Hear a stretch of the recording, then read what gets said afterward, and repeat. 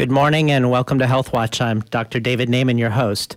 Today's guest is one of the country's best-known and widely admired food writers, Mark Bittman.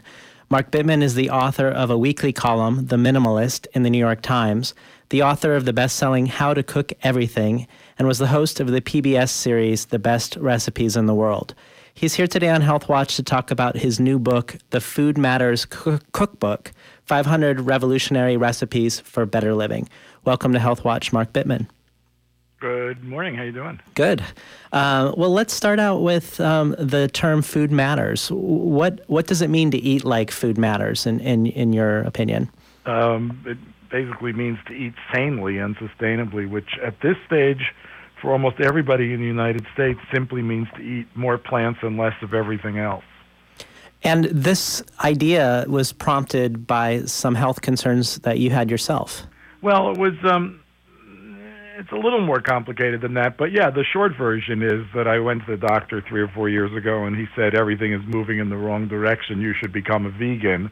And I had been working a lot more with vegetables anyway, but I also had sort of seen the writing on the wall for the way the world's diet needed to be moving and seeing a bigger picture. So I basically decided to adjust my own diet by becoming a very strict vegan 2/3 of the time, more or less. And that's what worked for me, but I'm not really suggesting that anyone follow exactly my path. Again, I'm just suggesting that it could be of value to everybody to eat more plants and less of other things. So when you say a strict vegan 2/3 of the time in your scenario, you're talking about 2/3 of the day being a vegan and 1/3 of the day eating an omnivorous diet. That's exactly right. But I have friends who do things 2/3 of the week they're vegan, or 2/3 of the month, or 3/4 of the month, or certain days they allow themselves to eat meat or animal products, and other days not. I mean, any kind of pattern like this seems to work. But again, I think it's the basic suggestion is that proportions change. Well, let's talk about what are some of the compelling arguments for a dramatic reduction in our meat consumption. Let's see. From a personal perspective, I think it's pretty much been demonstrated that or I could be stronger than that. From a personal perspective, no one in their right mind would argue that if you eat more plants and less of everything else, you're doing yourself anything but a favor. Obviously, plants are lower caloric density, which is beneficial. You're going to lose weight as a result. You're going to lower your cholesterol. You're going to lower your blood sugar, and so on down the line. From a personal health perspective, you're also obviously being kinder to animals since you're eating fewer of them, and perhaps of equal importance, you're going to lower or reduce the size of your carbon footprint. And that sort of brings us to the second thing, the second big thing, which is that the American diet, which I think we can define as a diet that's high in processed foods, high in junk foods, and high in industrially raised animal products, is completely unsustainable.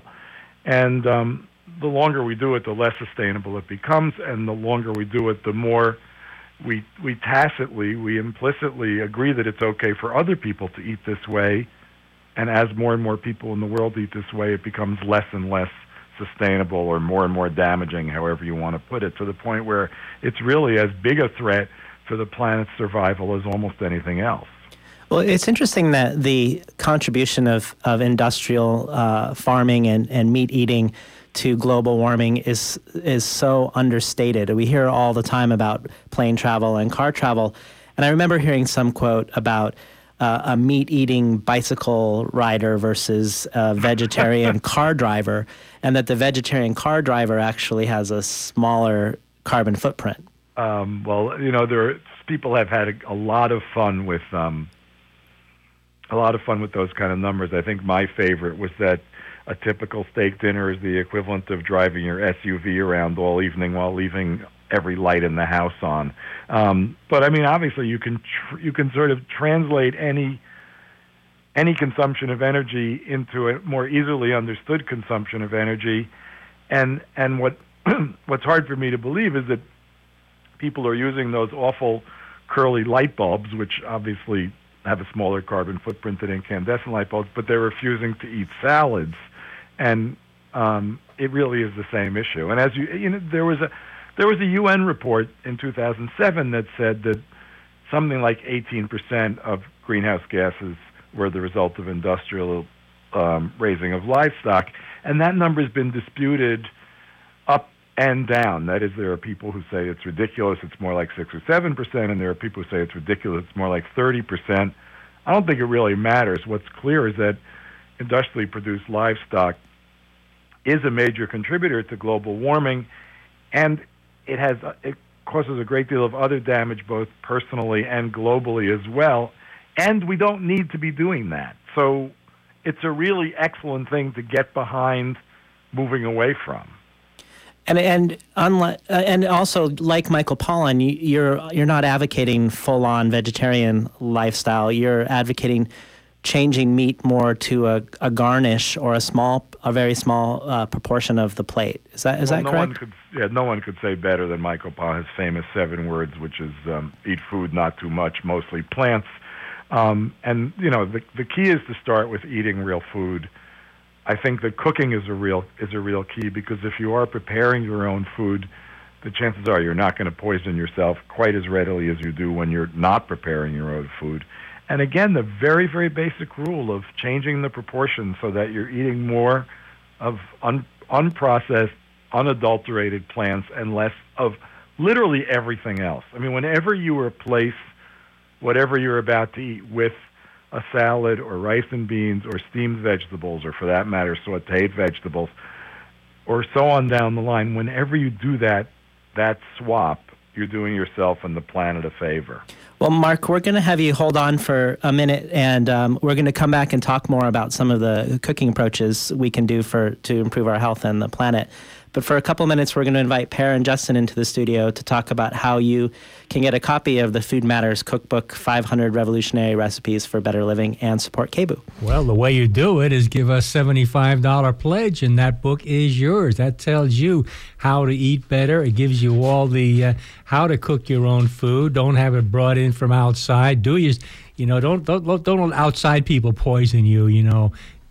It's up to you to be healthy. Well, that's right. And the only way we can put that book into your hands is by you making the call. You in Radioland, call to support Radioland, 503-232-8818, or toll free 877-500-5266. Just $140 to go to make this program's goal, and we ask you to show your support. A lot of you have come to rely on Health Watch. We've been doing this for a long time, and this is just another perfect example of things you don't get elsewhere. And Per, I think, has got to thank you. Hey, yes, you can call 503-232-8818 or 877-500-5266, or you can come on down to 20 Southeast 8th, like Jacobo did. He's from Portland, a new member.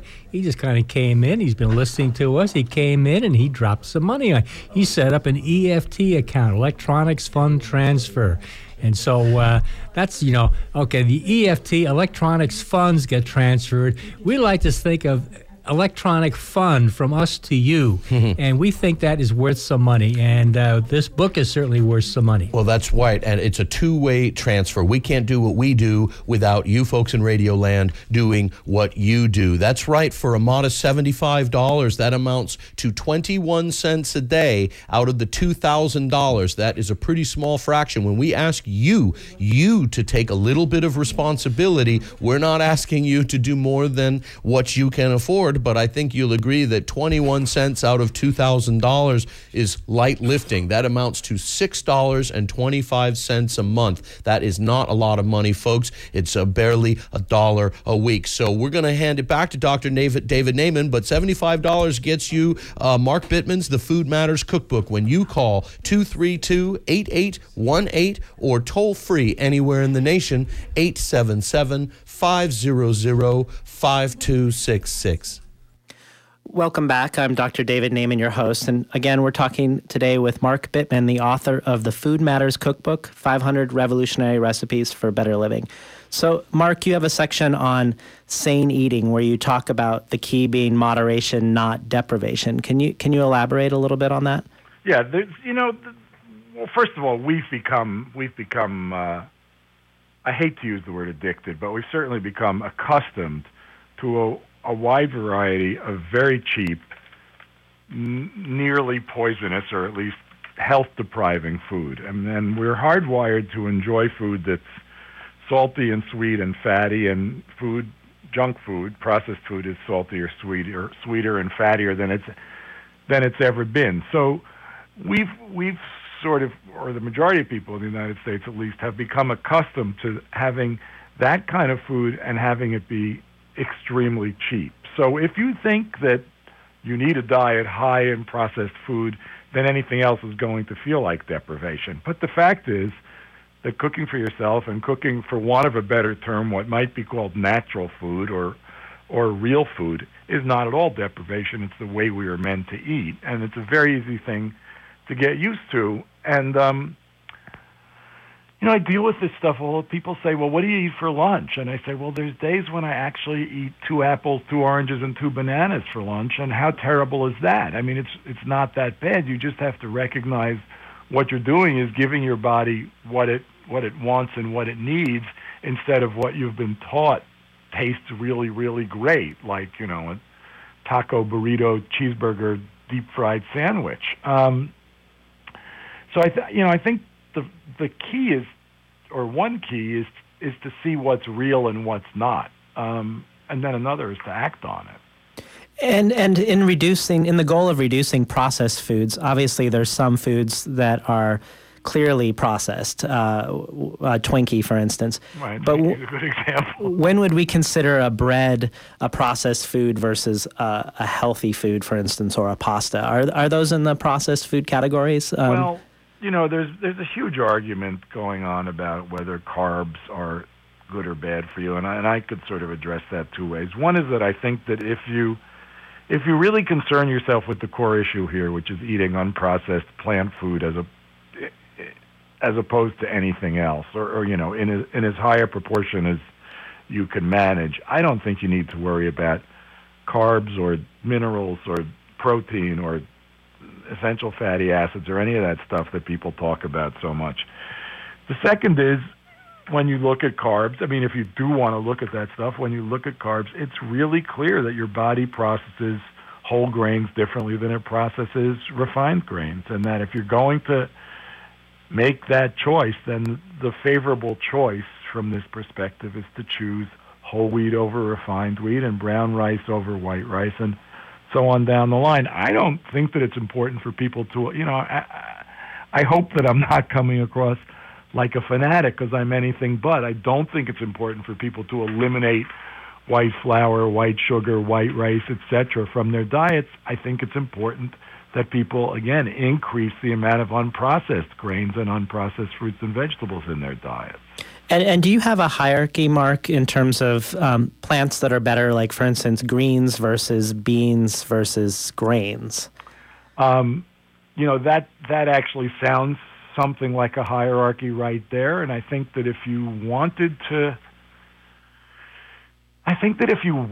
get obsessive about this, maybe obsessive is too strong a word, but if you wanted to spend a lot of time thinking about this, you could come up with a hierarchy, and people will come up with hierarchies. But I think that we spend too much time thinking about the details of our diet and not enough time thinking about the broad strokes. And the broad strokes are this plants versus everything else thing.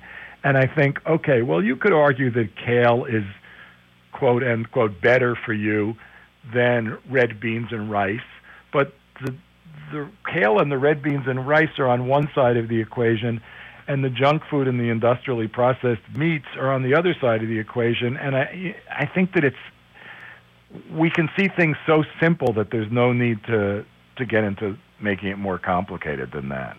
And part of sticking to the broad strokes and not getting too bogged down in the details, we should remind our listeners that we're talking about a cookbook, and that a lot of this is about eating food that tastes good.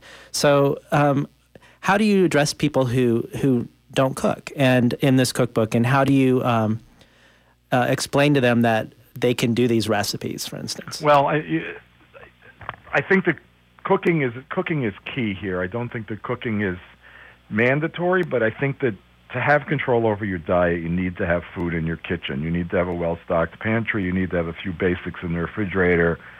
You need to have knives and pots and pans. Doesn't have to be a big deal, but you need those things. You need to be willing to use them, and you need to be willing to make some time for the kitchen and to make it a priority. And for a lot of people, that's the most difficult part. I can say that once you learn how to cook, I don't know anyone who's learned how to cook who doesn't enjoy it. So it is an investment in time and an investment in energy, but it's one that really pays off.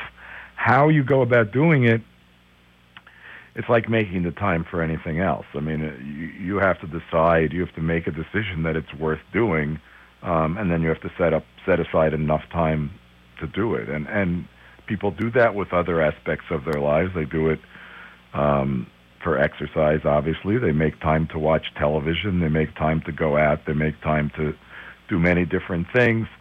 For most people, there is time for cooking, and I think it should be, and I hate to preach, but it should be a priority. And, well, you do lower the hurdle for people in the Food Matters Cookbook in terms of a lot of these ingredients are easy to find, and a lot of the recipes only require one pot, for instance, which seems to, cater to people getting more comfortable more quickly in the kitchen. I love that you say I lower the hurdle. Actually, I've never said that. I'm going to use that. I've been lowering the hurdle for 30 years as my cooking has gotten simpler and simpler and simpler. I'm incapable of cooking anything particularly complicated, and I would never ask anyone else to cook anything particularly complicated.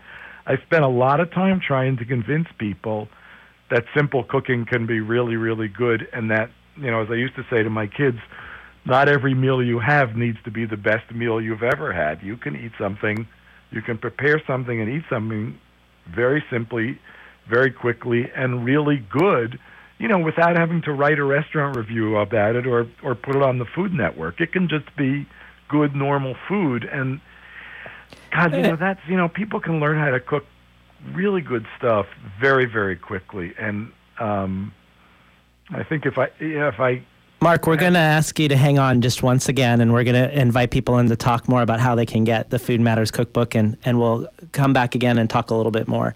Okay. We're going to invite Per and Justin back in to talk about how with a $75 pledge you can get the Food Matters Cookbook at 503-232-8818. Thanks very much, that sounds Doctor. like the story of my life. Every great chef started out learning how to boil an egg and make a cup of tea. You start out with the simple stuff, and you do it a while, and you learn more and more and more.